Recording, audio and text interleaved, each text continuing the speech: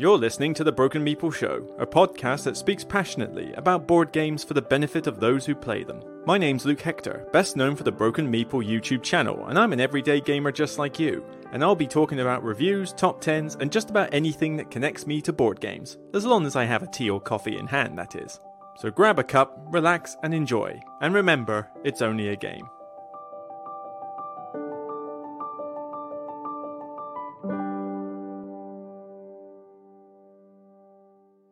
Hi everybody, Luke Hector here. Sorry that I didn't record this episode last week. Two reasons for that. Firstly, I was at HandyCon, a convention which I'll talk about a bit later, so I wasn't around to record it. And secondly, I forgot. Yeah, I forgot that was 2 weeks after the previous one, because I did one, I think, at the start of the year. To my knowledge, I can't recall. And then 2 weeks later, I thought, okay, that's coming up at some point. It's like, when is that? But with all the weekend excursions I've had lately and still to come, I kind of lost track of when the next podcast was meant to be. So this one's a week late, and we're 2 weeks from here. I mean, we're just going to go with that. It's the best way I can do it. But there's quite a lot of times when I'm away on a weekend in the next few weeks as well, so I will have to space out the podcast a little bit, maybe skip a week, record it early, I don't know, I'll have to try something else. But yeah, sorry about that. But this is recorded 28th of January 24, it's in the morning, I've had a bit of a lie-in, so probably my head is not going to feel great, because I seem to get headaches whenever I have lie-ins or don't get a proper, normal night's sleep. It's kind of weird, but that's my fault. That is my own doing, because I stayed up late last night binge watching the last couple of episodes of Hazbin Hotel that I've been really enjoying, and I binged the entire Masters of the Universe Revolution series on Netflix, which I was a bit disappointed that there was only 5 episodes, but I mean, it's fine. I did a review of it on my Facebook. It's decent. It's a lot better than the disappointing first series that they brought out, Revelation, and that was a bit of a letdown. But this one seemed like it went back on form and tried to do some things right, but it still has some issues. But yeah, other than that though, blog still pretty good actually. I mean, we're at 22,400, so we're going pretty strong. The top 100 has been progressing nicely. Not as many views as last bunch of top 100s, which is kind of weird. Maybe people are starting to get a little bit zoned out on top 100s. I mean, they are doing well, but I swear they've done better before. But yeah, I don't know. Maybe in the future it will have to be like top 50 or something, or maybe just focus on top 25. We'll see. But for now, the top 100 is still going. So at the moment, released is the 60 to 41 batch. I have recorded the 40 to 21 batch. I just need to edit that, and I'll get that out this week, along with the review for Age of Rome. I've done the review for that, so that one should be edited as well.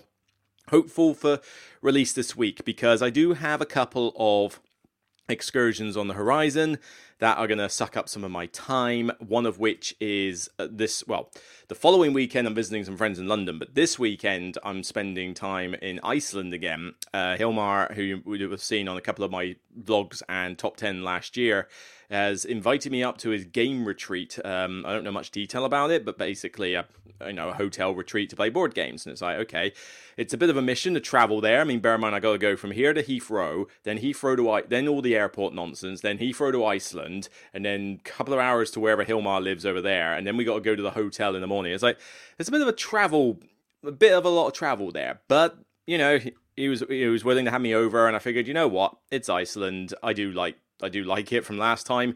Not really going to get to do any sightseeing this time around, because I'm literally only there for the Friday and the Saturday and part of Sunday, because I need to get back to work on Monday, and I have no more holiday to use up before the end of April. So I have to make sacrifices where I can. So I'm not there for very long. So it's not like I'm going to be doing sightseeing lagoons or something. At some point I will go back to Iceland and do a proper sightseeing trip, but at the moment it's mainly game related while I'm there. But that should be fun. But that's going to suck up me for Thursday night through to Sunday, so I need to get stuff edited before then, so that you've got some content this week for me to do. But on the horizon, let's see, what do we got? Obviously, I finished off the top 100. I need to do the top 10 anticipated games list. That can wait until early Feb, I think, because the anticipated list doesn't really make a difference if you do it early or later in Jan and Feb, because very little gets released in Jan and Feb. So you could make an anticipated list at the end of February and it would still be as valid as the one that was at the end of January. So that one doesn't need to be rushed out as much, but I will get one done, so that's definitely a thing. What else we got? There's review. Well, I've contemplated whether to do reviews for things like World Wonders, Fox Experiment, and Do Not Rising. I don't know. It's just time is a little bit low because I've got a cruise later in February as well. So yeah, I might do podcast reviews of those, maybe similar to what I'm doing today. But full videos, we'll have to see. But what else is there? Oh yes, Last Light.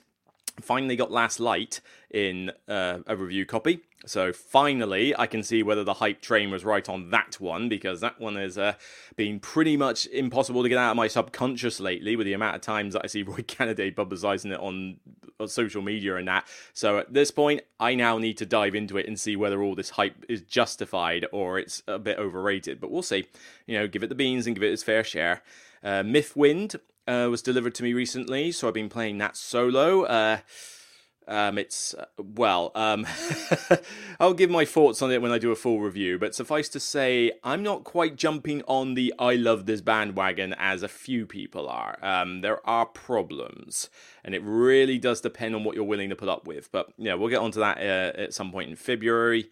Is there anything else particularly important? Wormspan is a maybe. I'm not getting a review copy of it, but because obviously, patrons are going to want it, and obviously the funds that they help get the copies that I can't get for a review. Somebody I think has kindly said that they will purchase the game for me as a Stonemaier champion and then ship it to me. So I just pay them for the money for doing it. But that would mean I could probably get a copy of Wormspan in February to do a review on. So yes, it won't be an official review copy, but it will still be as good as. Because otherwise I don't think we get a retail release here until end of March, and by that point, nobody will really care. All the other people will be saying it's fantastic and it's come out and stuff, and it's like, no, let's get me honest opinions on it when it comes out early. So that should be something on the horizon. So yeah, plenty to come, but also I just seem to be the busiest man in February and January at the moment. My mum's 70th, HandyCon, going to Iceland, visiting friends in London, going to Netherlands on a cruise. I mean, literally, I think I've got one spare week in February weekend, and one spare weekend is this weekend in January, and I wouldn't exactly say I've been able to do what I want to do. I've had to obviously record videos and edit stuff, but I've also had to do a ton of chores around the house, put stuff on eBay. I mean, those giant crates up there, they're finally on eBay and the board game trading Facebook group to try and sell those off. So I'm trying to sell off all my legendary content and the Eldritch Horror and Arkham Horror 2nd Edition stuff in there. Not cheap, because there's a ton of it out there and most of it's out of print, but I needed to get those online. It took a long time to catalogue what was there and get the auctions done, and today I'm limited on time as well, so we'll just have to see how things go. I'm trying to squeeze in a lot, but what's made easier is the fact that very little gets released in Jan and Feb, which means I can take my time to a little bit of an extent. But, we should hopefully be able to wrap up the top 100 or so in February, because once I've edited this one and put it out, I should only have to do 2 more videos for the top 100, and I should easily be able to get those out in February. So end of February will be the latest that the top 100 gets finalized, so that'll be good to put that to bed for a while. And yeah, we'll just see how things go. So, okay, on with the show. What have we got? Well, I got a couple of reviews, because obviously I don't have time to do everything on video review, because otherwise I'll just hit burnout again.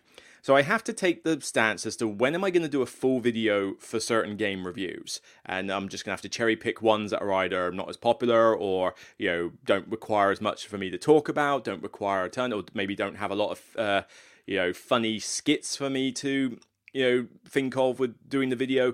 So the podcast, I think, is going to be used for doing some of those reviews, which means the titles of the podcast are going to be a little bit weird as well, because I normally just put the random saying on there, but the random saying, when you try and search for it on Google, means nothing, just giving it a random joke thing.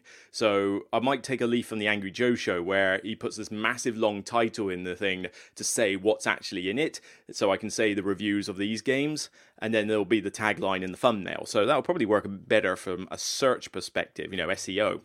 But, yep, I've got a couple of games here from a Mr. Steve Finn, or Steve Finn. It's from Dr. Finn Games. And for those, the uninitiated, Dr. Finn, if I can get this screen up here to work, essentially has done not that many games, but a few games of note, and generally smaller stuff. And people will mainly recognize him from things like Biblios and Biblios Dice. Biblios is a really cool filler game that I still have in my collection, actually, and still like to bring out every now and again, with a very cool sort of two-phase system, a bit like how For Sale works.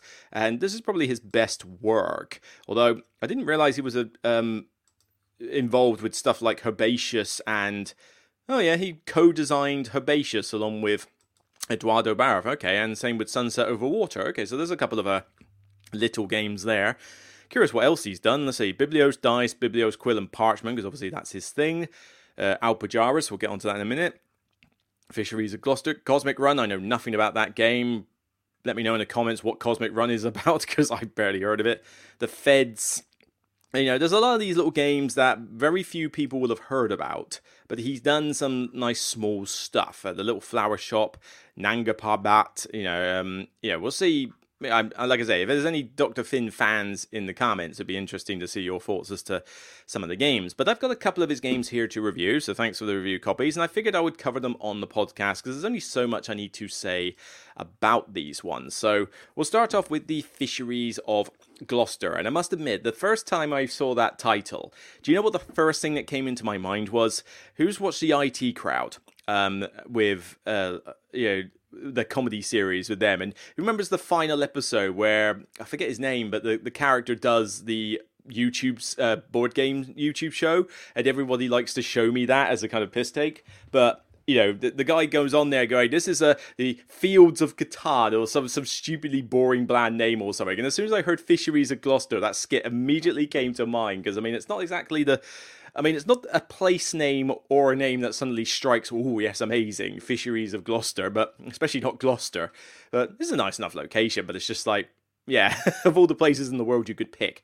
But this is essentially, that's like a minor funny thing, but this is a two-player only game where you basically sail ships across a map in order to pick up fish of different types. And then as you pick up these fish, you're able to fulfill little goal cards and put them in for victory points, which are essentially the cogwheel. So your ships will sail across this map, they'll pick up the fish, they'll eventually land on an island. The further they go, the more points they're worth, and it's pretty straightforward in terms of its rule set. Essentially, you have 3 ships that you move, and as you move the ships, it takes so much time to move a ship, and you've only got so much time in a round, but you can't move the ship so far that it goes way too fast past your previous ship. I forget the exact rule, but basically you can't send one ship into the distance and leave the other 2 back forever. You have to actually get them to move sort of somewhat in sync.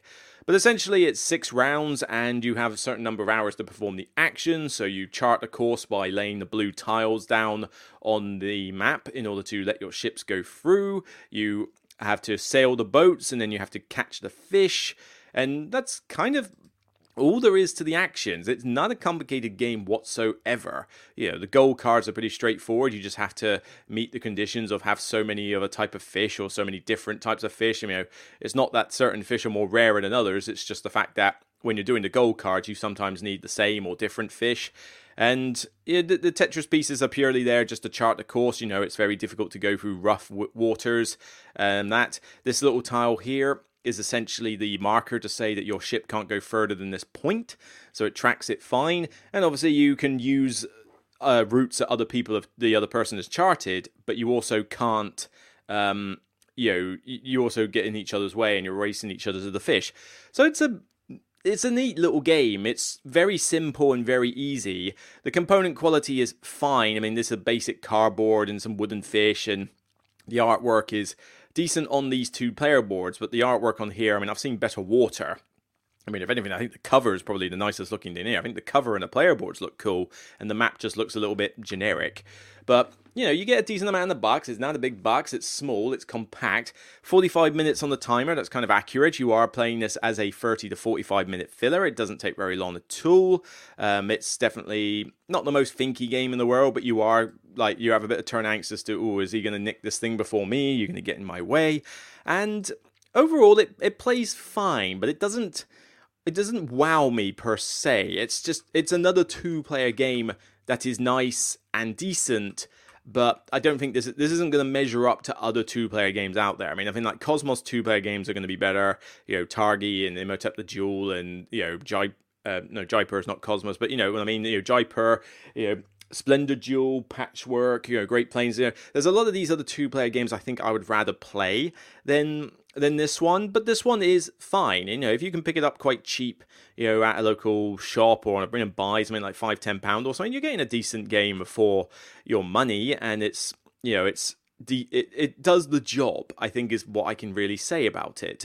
Apparently, this is a relaunch, so I think it must have come out a few years ago as a different edition, and now this is kind of like a reprint of it.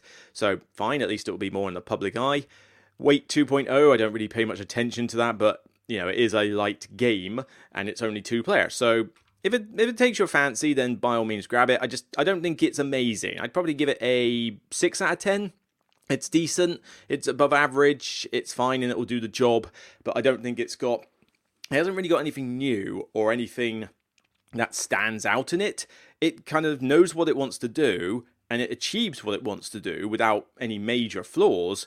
It just doesn't really shine. It's not like pushing the envelope. There's not a huge amount of variation in the game. I mean, you can flip the board over to have a slightly different layout and sort of mess around with the placement of the rough waters, so it could create some interesting setups, I guess, but you don't tend to notice it as much, and being only 2 player, it's this or nothing, so there's no solo mode, there's nothing else like that, so it does the job.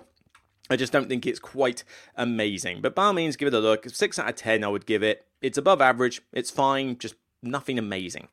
So the next one that I have got is a slightly bigger game in terms of its box size, so this one is certainly a bit more giant in its sense, same sort of artwork in it, and I have no idea if I'm pronouncing this right. Alpujarras. I'm going to assume that is what the title is, but I don't know if that's the correct pronunciation. So this is a 1 to 4 player game, 45 to 60 minutes. This is about an hour. You're looking at about an hour, and this is definitely more complex than Fisheries of Gloucester. Now, this one intrigued me a bit more than the other one, firstly because 1 to 4 players, fine, and it was a game I'd never heard of. Apparently, this is another reprint or re-implementation of something else, so it's like, I have no idea. And you'll notice on the screen it says things like re-implemented by Alpujarras Express. That basically each of these 2 games has got like a mini pack for an express version of the game that is played with like 2 players only or something. I have not even opened those. I mean, I'm not interested in these weird little express ones, but you're essentially getting 2 games for your buck when you buy any of these. You're getting the normal game and then the really a really sort of cheap and portable travel version of it. So it's like, you know what, a bit more value for your buck. But this one is more of a game where you are trying to fulfill deliveries and get the right fruit to be delivered to earn the most money while all your opponents are messing around with the same fields and getting in your way, maybe racing you to certain deliveries. But the crux of this one is the fact that it works with the timer track that I've seen in a few games, which I do quite like. Some people, I think Tom Vassell referred to it as not the ratchet. Was it the ratchet mechanic? I'm not sure, but basically it's the one where your turn sequence is based on who's at the back. So you have this row of tiles around the board, depending on player count. They're set up in a certain way, and so whoever's at the back is the one who moves. You move as far forward as you like, you can't go backwards, and whoever's at the rear is the person whose next turn it is. Very simple mechanic, and it's a very good one. I think it works well in a lot of games when it's utilized, things like Tokaido, and what's that one? Francis Drake, and even the deduction games I mentioned, like Search for Planet X, and stuff. What was the other one? Search for Planet X and Archaeology. Yeah, right behind me, I used it. So it's a cool mechanic, and I do like it, even if it doesn't really make thematic sense. But you essentially move along this track, and it gets you certain bonuses as you go through. But you will also land on these these market or harvest spaces, and you ideally want to land on all of them. And the idea is that these fields in the middle are populated with fruit. And with the fruit, you put your meeple farmers on the field, you collect the fruit. When you harvest, you get to harvest the primary fruit in each field if you have the majority of farmers there. You also have to sell them to the market, which involves getting the fruit in your possession and then meeting the deliveries that you can have. So you've got these delivery cards in the top middle here where they're just cheap money, but deliver what's on there and you're fine. But what you're also trying to do is to match the tokens that are in the various fields. You put one of your farmers from the field into there, spend the fruit, take the token, and it's worth more money. Like, that's the bigger money earner. But these deliveries are also good to do some very cheap and easy ones. So you could actually spend a lot of your time just focusing on getting the little cheap, easy deliveries, because when you move your farmer to the field, it's no longer in the field for other reasons. So you could actually use the strategy of doing quick deliveries and stay in the field versus doing the big deliveries. And both strategies seem to work from what I've seen. But that's essentially pretty much the game. The rest of the track is just different bonuses that you can get. You know, you irrigate these water channels, which spawns more fruit, gets you these little cogs. They call them Norias. Noria. I have no idea what that's supposed to be. I mean, they call them money dirhams, and I'm sure it's obviously just something to do with the region, because I know nothing about this region. I mean, what's it say on the box here? The Great Arab Agricultural Revolution. The landscape of the Alpujarras into a world of bounty, hillside villages, and that's all it really says on the back of the box. I have no idea about Arab farming. I know nothing about the location or the history, so I'm sure this all makes dramatic sense, but I just call it coins and cogs, because that's as much as I know, the ignorant self that I am. But this game is well produced for what you get in the box. I mean, look at this. This is... If I decide not to keep the game, I'm not sure I want to sell it. If I decided to sell it, I would probably not. I would probably just scrap the game and keep the pieces, because the pieces are brilliant in this. I mean, the cards are very nice, colourful artwork. I mean, fruit always looks nice. The graphic design is very straightforward. It's not difficult to ascertain what anything means on the board, but these fruit pieces, big, chunky wooden pieces. Let's see if I can get to... Is this really all the imagery there is? Okay, maybe I can... Nope, that's Tabletopia. I suppose that's as good as I'm going to get zoomed in. Here we go. So these are big, chunky, wooden fruit pieces. Grapes, apples, lemons, oranges, berries. They're shaped like the actual fruit. It's not just round discs, except for the orange. And they look great. And the whole bag is taken up with these big wooden pieces. I would use them in other games. I mean, I wonder if you could use them in... Wingspan has cherries, but that's it. You wouldn't be able to use them in that. But any other game that uses a lot of fruit, I mean, these pieces, I would love to be able to just buy a bag of these pieces separately and use them in other games. They're really that good. The cogs, again, they're wooden pieces as well. They fit the bill. They would work in any other game that uses it. Everything else is pretty basic cardboard. I mean, the cardboard tiles, the cardboard money, the cardboard irrigation pieces. You got meeple farmers, so they're wood. The mule is wood, so... There's a good combination here, but considering that this is a small box game from what is essentially an indie publisher, this is actually well produced for what you get, and it does look colourful. I mean, it may look a little bit scatterbrained with the way the fields look, but that's just the way the fields look in that area. You don't have to separate the fields out by paths or anything like that. It's just the green field is the green field, the purple field is the purple field. So you've only got to look at the field and the village next door to it. The channels are in the middle, so it's very easy to follow where things are and what meeples are in what and what delivery tokens are left. So it's a very straightforward game to play and teach, and it's even got very good turn summary aids for how you spend the cogs and what your turn is and what the main icons do. Again, I mean, big publishers can't even put decent reference aids in their game, and this indie publisher here, Mr. Finn, puts in perfect reference aids for a game that requires it. You should never really need to look in the rulebook with these aids and having taught the game. It's not a difficult one at all. You might look at the back of the book for what the goal cards do, but they're pretty self-explanatory when you look at the pictures, and when you look in the book to confirm, they look in the book to confirm. The gameplay is actually quite good as well. Again, this isn't pushing the envelope. This isn't necessarily bringing in a massive change in gaming. It's what you've seen before, but it is very smooth. It takes about an hour. It shouldn't take longer than an hour. The mechanics are still good with the turn angst, because you're like, well, I could move far to here, but then I'm giving red 2 goes in a row. That might be a bad thing, but then I really do need to get to that delivery spot and do that before he comes in and usurps me. Maybe I can go a little bit further. Maybe I should hang back, and that always works well. But even the market deliveries are quite interesting, because you, like I said, you can go to the villages or you can just do the quick deliveries. You can do one of each, but unfortunately you probably, I suppose that actually does kill the idea of doing the deliveries. I mean, you could go to the market and not do a normal tile delivery, but it's tricky to make it work unless you do a lot of other things as well. But yeah, you're restricted to doing only one of each delivery, and one of each tile. So yeah, you wouldn't be able to spam the deliveries much. I haven't tried that myself. It's just that thought came to me earlier, and it's like, no, actually, that doesn't work. But what you do have is this little market here where the fruit gives you bonus money if you deliver that particular fruit at that time, and then it resets and moves the rest up. So you've got a timing aspect of, well, I could deliver 5 lemons, but if I deliver 3 oranges, yeah, I don't earn as much for that tile, but I can always do the lemon one later, and I get bonuses because the orange happens to be on the 2 money spot. So maybe I should just do that for now. And it makes life harder for the other players because they now have to save up a lot more oranges. This sort of stuff comes into play. The race for the goals, I mean, they are diminishing returns, so you'll want to do those as often as you can. The irrigation in the middle can spawn more fruit, so suddenly the field that you had that only did cherries and oranges can now suddenly do apples and lemons and maybe even more oranges. It's got a decent amount of depth to it without being overcomplicated, and it really doesn't take up a lot of space.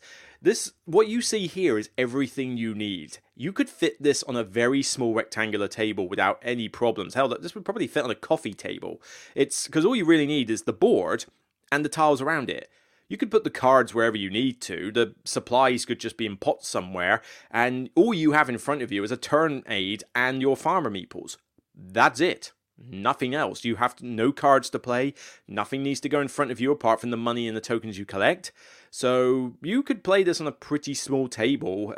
It's probably not quite travel size. I mean, it is fairly sizable for that, but it has that thing. Now, again, it's not pushing the envelope. It's not doing anything drastically different. But I was quite surprised that this was actually still a decent little game. Now, you do have a couple of little variants that you can throw in. I've not done the express one, and I've not used the variants. I've only played this as a normal game to see what it was like. And solo mode, you can play the solo.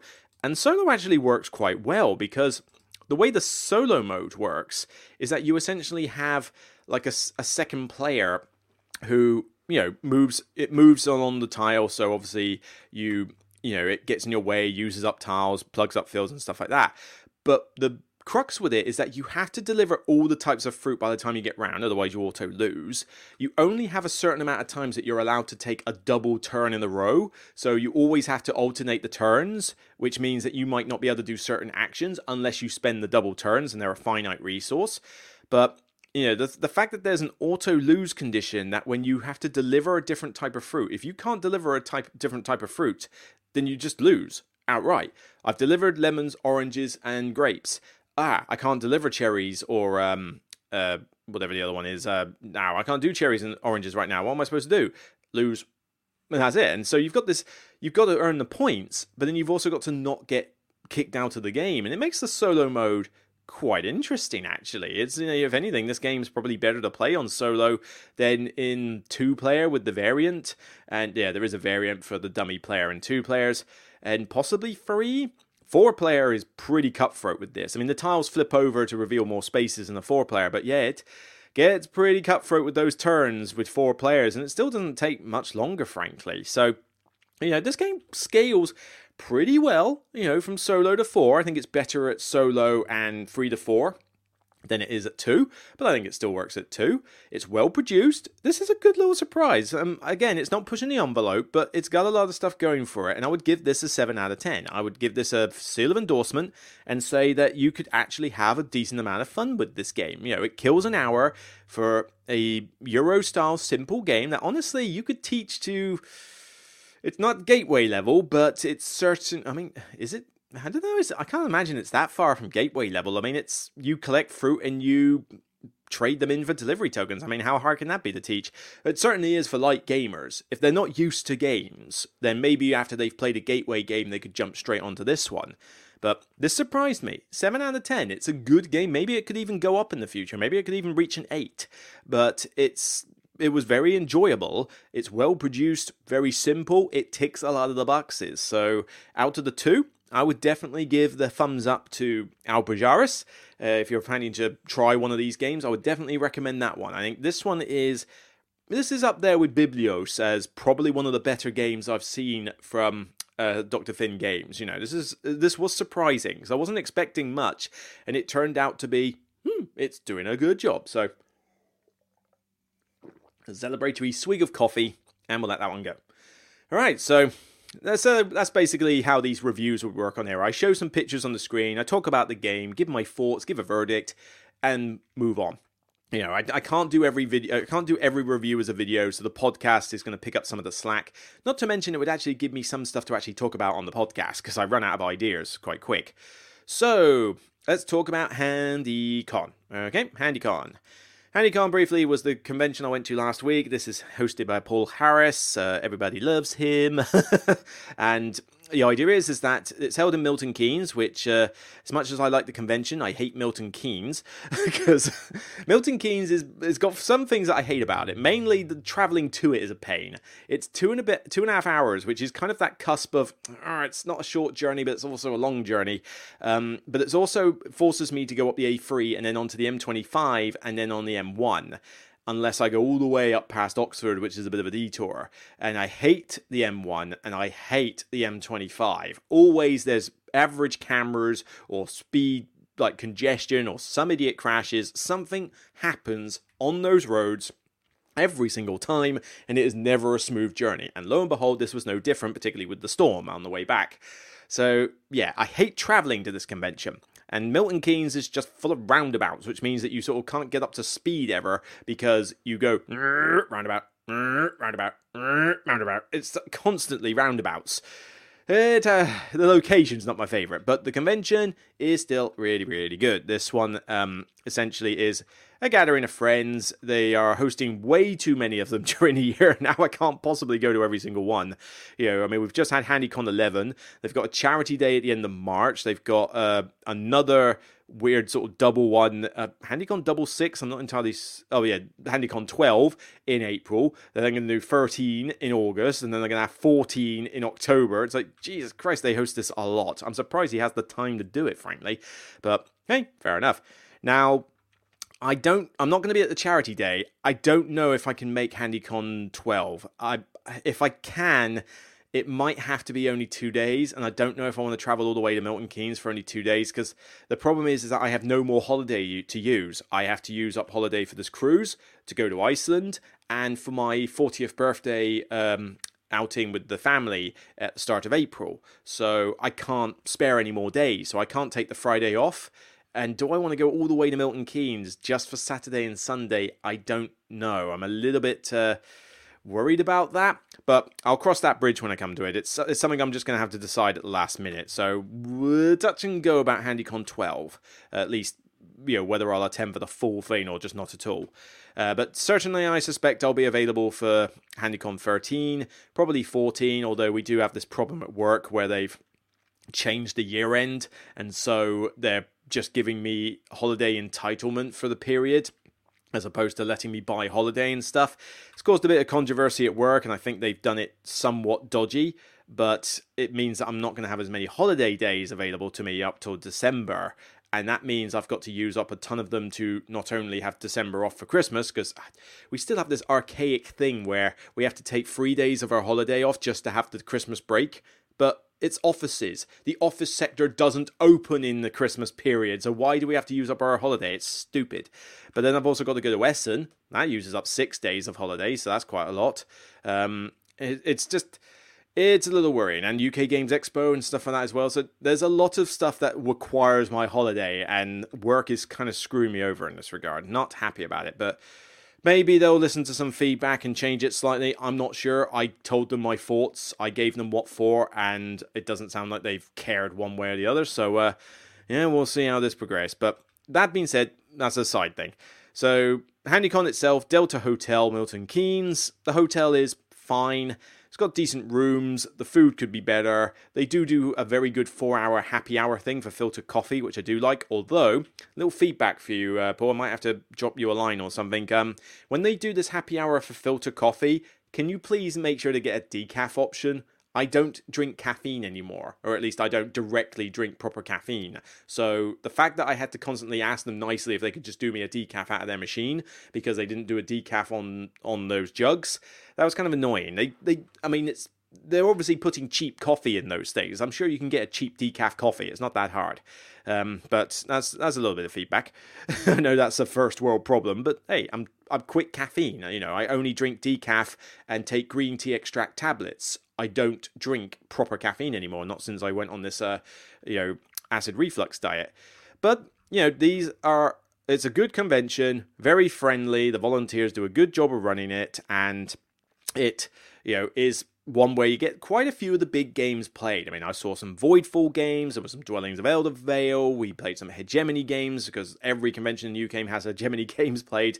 There was some big stuff planned, big events like big giant heat games and that. So there is a lot of cool stuff that goes on here, and even some exhibitors and playtesting takes up, and they support a charity with their bring and buy. So it's a decent con all round, really. It's just nice, friendly, and does the job. So what did I do there? Well, I didn't play a single new game. No, I did not play a single new game. I just played games that I was teaching or winged it. And when I winged it, I ended up playing games that I'd already played anyway. So the newest game I probably played was probably Hybris. And Hybris is a game that I have played before, so that wasn't new, but it was going back into it. And Hybris Disordered Cosmos is a decent game, actually. It's a bit of a surprise hit for my mate who has it. Obviously, like he really taught me the game. You essentially take control of like a Greek pantheon god and its worker placement, but there's some restrictions on how you can do the worker placement. Everybody's got a player board with a unique setup and unique unlocks and stuff, so each god plays very differently.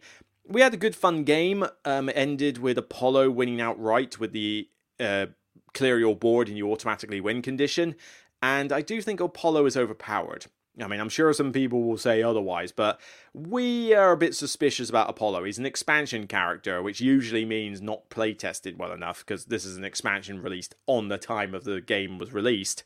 And the gods all typically have some strength and flaw. Apollo doesn't seem to have a flaw. He just seems to be very powerful and doesn't have to care about, shards to place out people. And the only way you can kind of combat him is that you have to nerf yourself by taking these round cards before they do, but it's very difficult when they're in first and turn. It's kind of weird, but yeah, we're not convinced that Apollo is a balanced character. But aside from that blemish, the game is still good fun, great artwork, and it's one that I'll happily play more. Certainly, I think Hades was a little bit not the most powerful in the world. You kind of you're pigeonholed into a particular way to play him unless you want to really suck at certain aspects. And he's decent, but I mean he's got flaws. Apollo didn't have any flaws, but I did alright with Hades. I think it came well, we lost outright, but I think I would have easily come second or third. We will have to see. But as I say, a decent enough game. But other than that, I think I did another game of Great Western Trail New Zealand, and in fact we even played Great Western Trail New Zealand last night with the friends, and I know it's like crazy, why am I playing Great Western Trail when I hate the game? Well, I do hate the first edition of Great Western Trail. I do still hate that game. I have not played the second edition version, although I don't particularly want to. But my friends are telling me that I should play second edition with the Wales to the north, because it's more like New Zealand. I will give that a try. If my friends want to play that, I will give that a try and give it an honest try. But Argentina I have no care about. New Zealand though, it's more open. I like these different cards that you have each game. There's more options, there's more strategies. I went full on buildings in my one, and I actually won convincingly with a builder strategy, something which is almost damn near impossible in the first edition of Great Western Trail unless the stars align for you. But here I was able to tax the opponents like crazy with the setup we had and make a lot of money and just build more buildings. It was really good fun.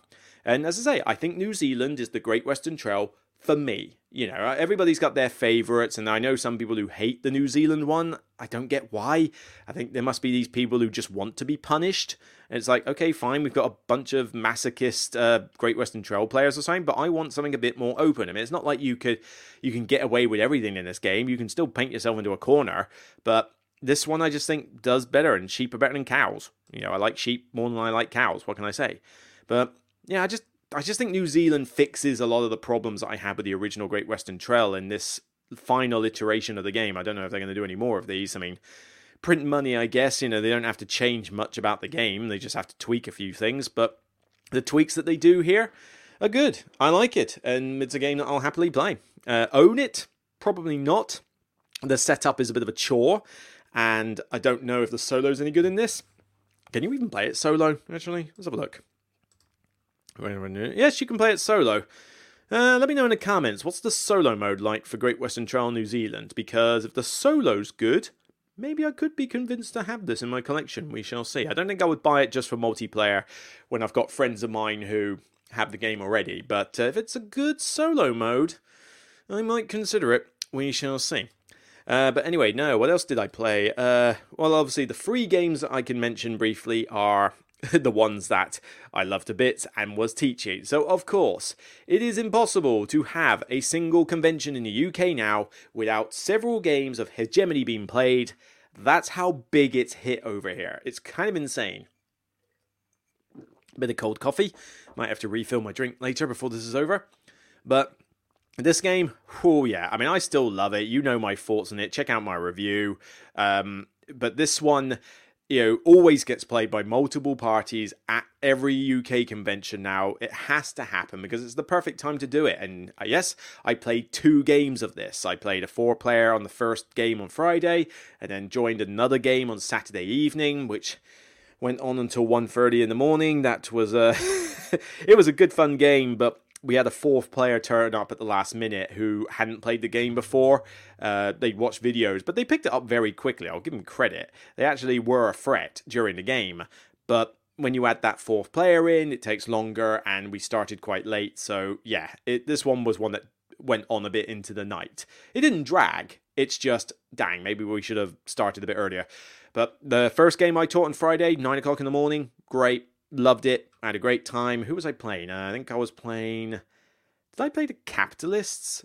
Yes, I think I played the Capitalists. And did I win? I can't remember if I won or not. I think I did. I had a one or I came second, but I feel like I won it. Or did the state win? I can't remember. But either way, Maybe I came second or something. I can't remember, but it was definitely a close game for like me as a capitalist. Doing what you do as a capitalist. Although I think I need to start taking more loans as the capitalist. I think I'm a little bit too scared to take loans because of being an accountant and playing a lot of economic games like that.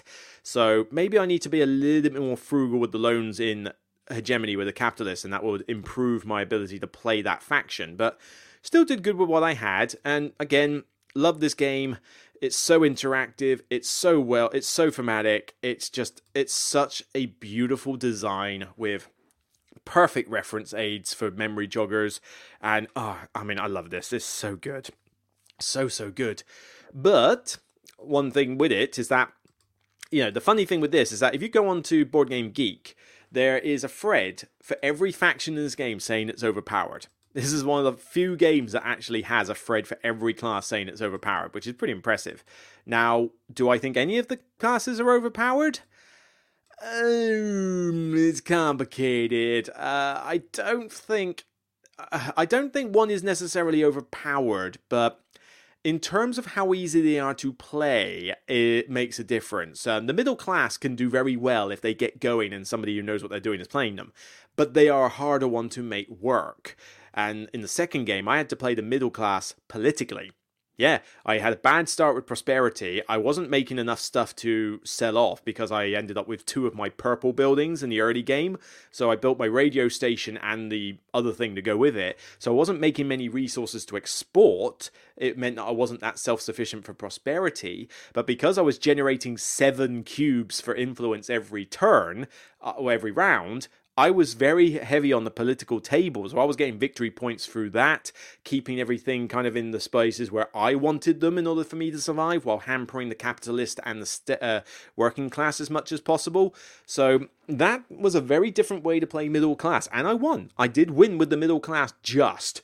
Like, literally, I think working class was behind slightly, but not by much, but the other 3 of us, we were neck and neck for a lot of the game, and with the end game scoring, I think a few points were in it. Between first and second, so yeah, only just one, but I had to go heavy politics in this game, and it was a very different way to play, I do admit. But I do think that if I was to say, right, if you're going to put a gun to my head and say, Luke, tell me which one of the classes in Hegemony that you think is the most overpowered, I would say the state. the state is my chosen one. Now, I don't think it's crazy overpowered. But in terms of how easy it is to do well with these classes, doing well with the capitalist is quite tricky. I mean, as I say, you've got to be very frugal with the loans, I think, and you've got to be able to pay them off, and you've got to fight hard to get the wages low and the tax low, because otherwise you're going to tank. But the working class is a very easy class to play, but I wouldn't call them overhead. I think they're quite balanced. They have their issues, but they can be strong as well. The middle class takes a bit of work to get going, but if you do make them work, they will do well. The state kind of does well just by playing them. You know, you have to play pretty badly as the state to end up in a situation where you can't, do well, because people are going to take your state benefits, because trying to convince new players particularly that the state benefits are not always to be taken is quite tricky to do. Every time they say, "Oh, free stuff," they go and grab it, whereas I didn't take a lot of the state benefits, because I'm like, look, if you take a state benefit, they get victory points. And they are already ahead. Why would you give them more? If you don't need the money, if you don't need the resources right now, don't just take it because you can. But the other problem is that the state has those free tracks that they're trying to balance. And in some games, it can go badly. So it doesn't go that high. But in other games, the state can get those permanent tokens. And in this case, in the first game, it wasn't too bad. I can't remember if the state did well with that or not. But the second game, the state was able to get a lot of their permanent shields out early, which meant their free tracks were constantly high. And if their tracks are constantly high, then they're getting a ton of points. The lowest two markers for points, they're getting like 10 victory points in the end of every round, and it's very difficult to catch up with that. So I think the state can sometimes go out of control very easily, because I think other players don't quite know how to combat them as well.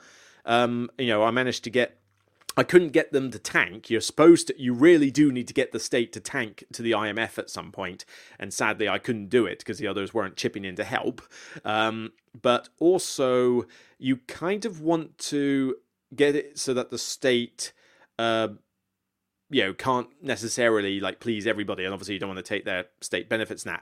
But we did have one point where they lost a few victory points to a demonstration, and good, because we put them in a situation where the state physically couldn't get out of it. They didn't have the means to do a vote or change their fiscal policy or anything, and obviously the rest of us weren't going to lose anything because we'd maxed out all our slots. So it's like, no, state, you're going to lose 6-7 victory points here, and tough.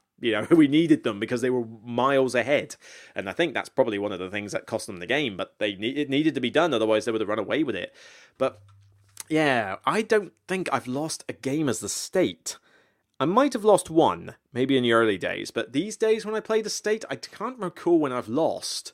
I play the state quite well. I know how the other free classes work. I'm very good at I love that whole manipulation of the players type thing and getting people to do what I need them to do. So I play the state quite well, I think. And I don't think I've lost it with them for a long time. But I think they're quite easy to make work well. And I wouldn't give it to a new player. If you give it to a new player who doesn't know the game well, the state will probably lose, because the state needs to understand the other three.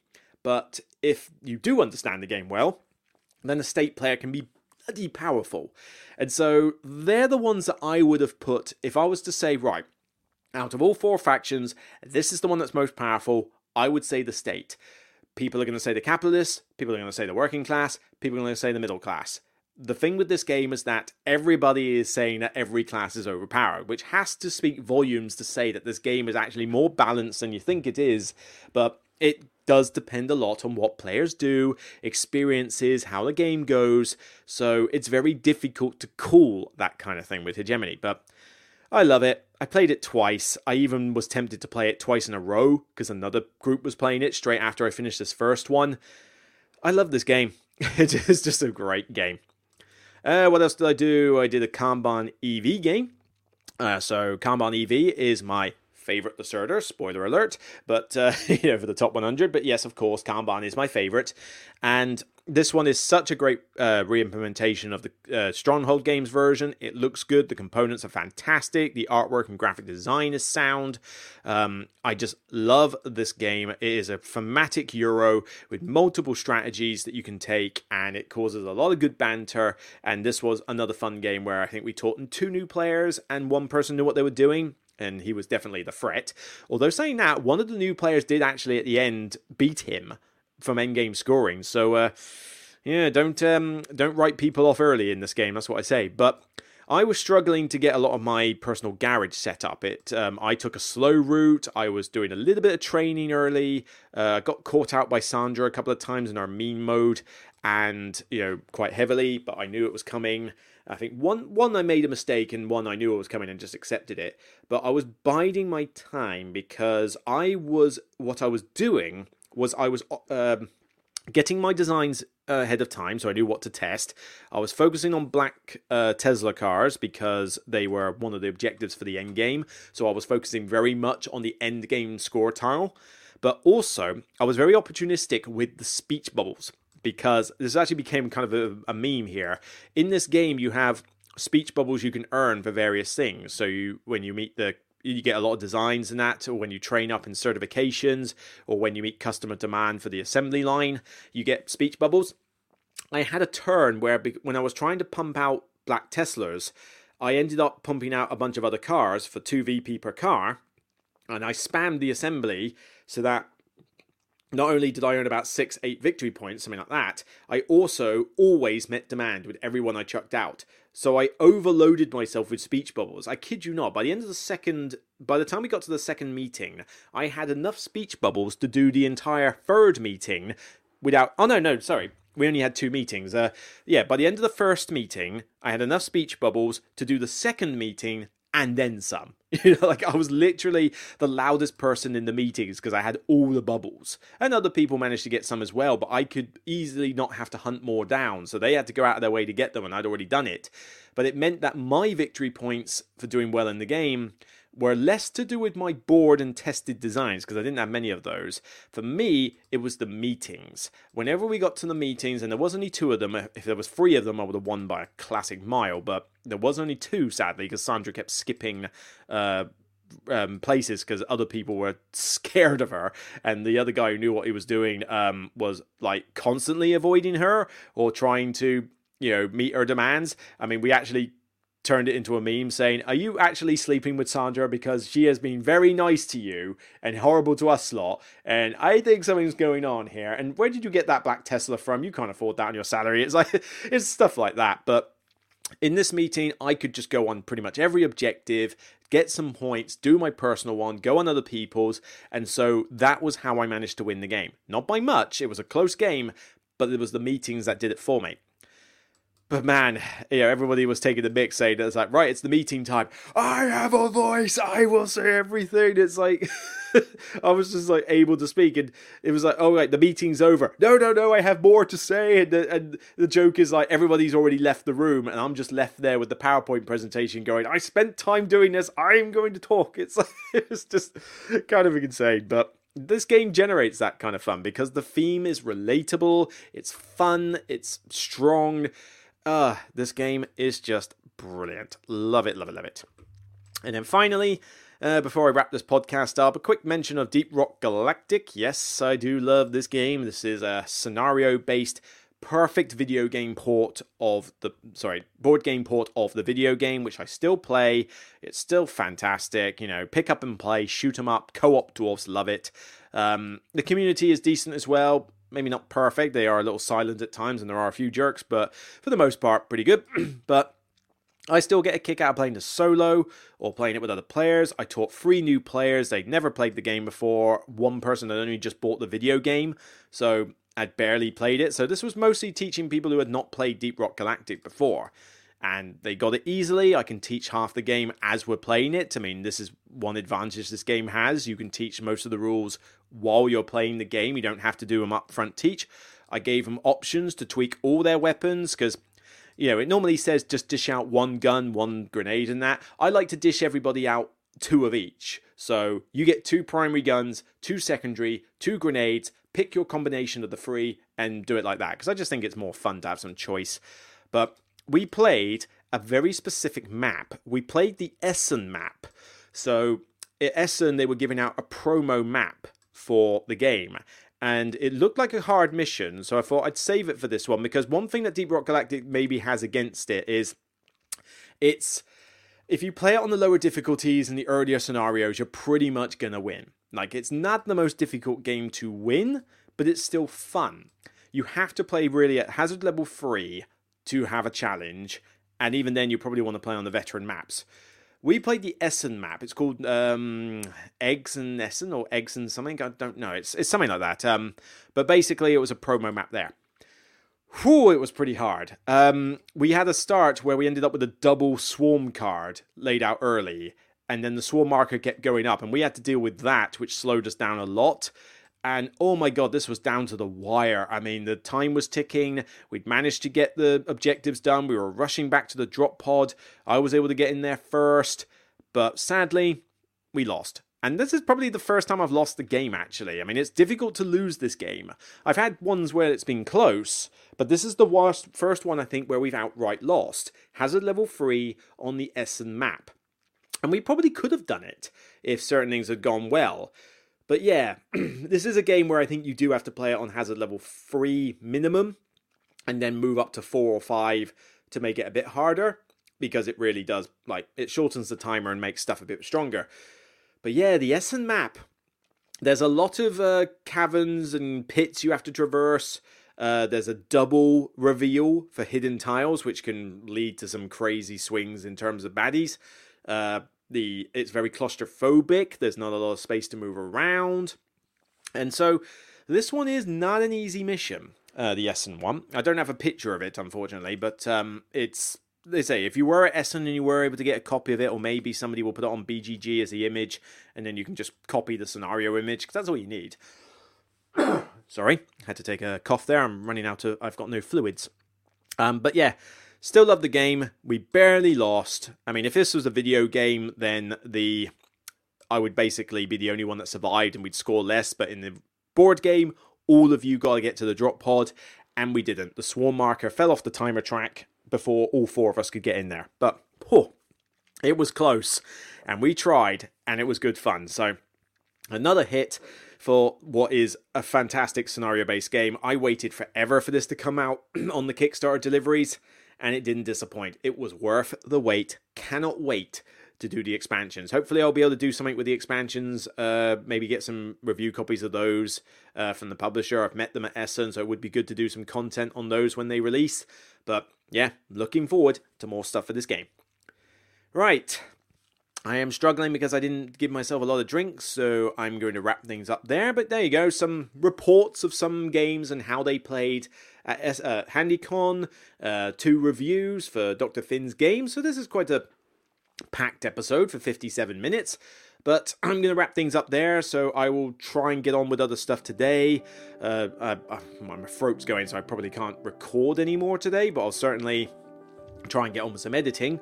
And yeah, hopefully you enjoyed this episode. If you're in Iceland and you're at this retreat of Hilmar's, then I'll see you there. By all means, feel free to say hi. I look forward to playing some games with you. But otherwise, I hope to see you at some point in the future. So cheers for everybody for supporting the show as always. And remember, as always, it's only a game. And I'll see you on the next Broken Meeple show. Take care, everybody.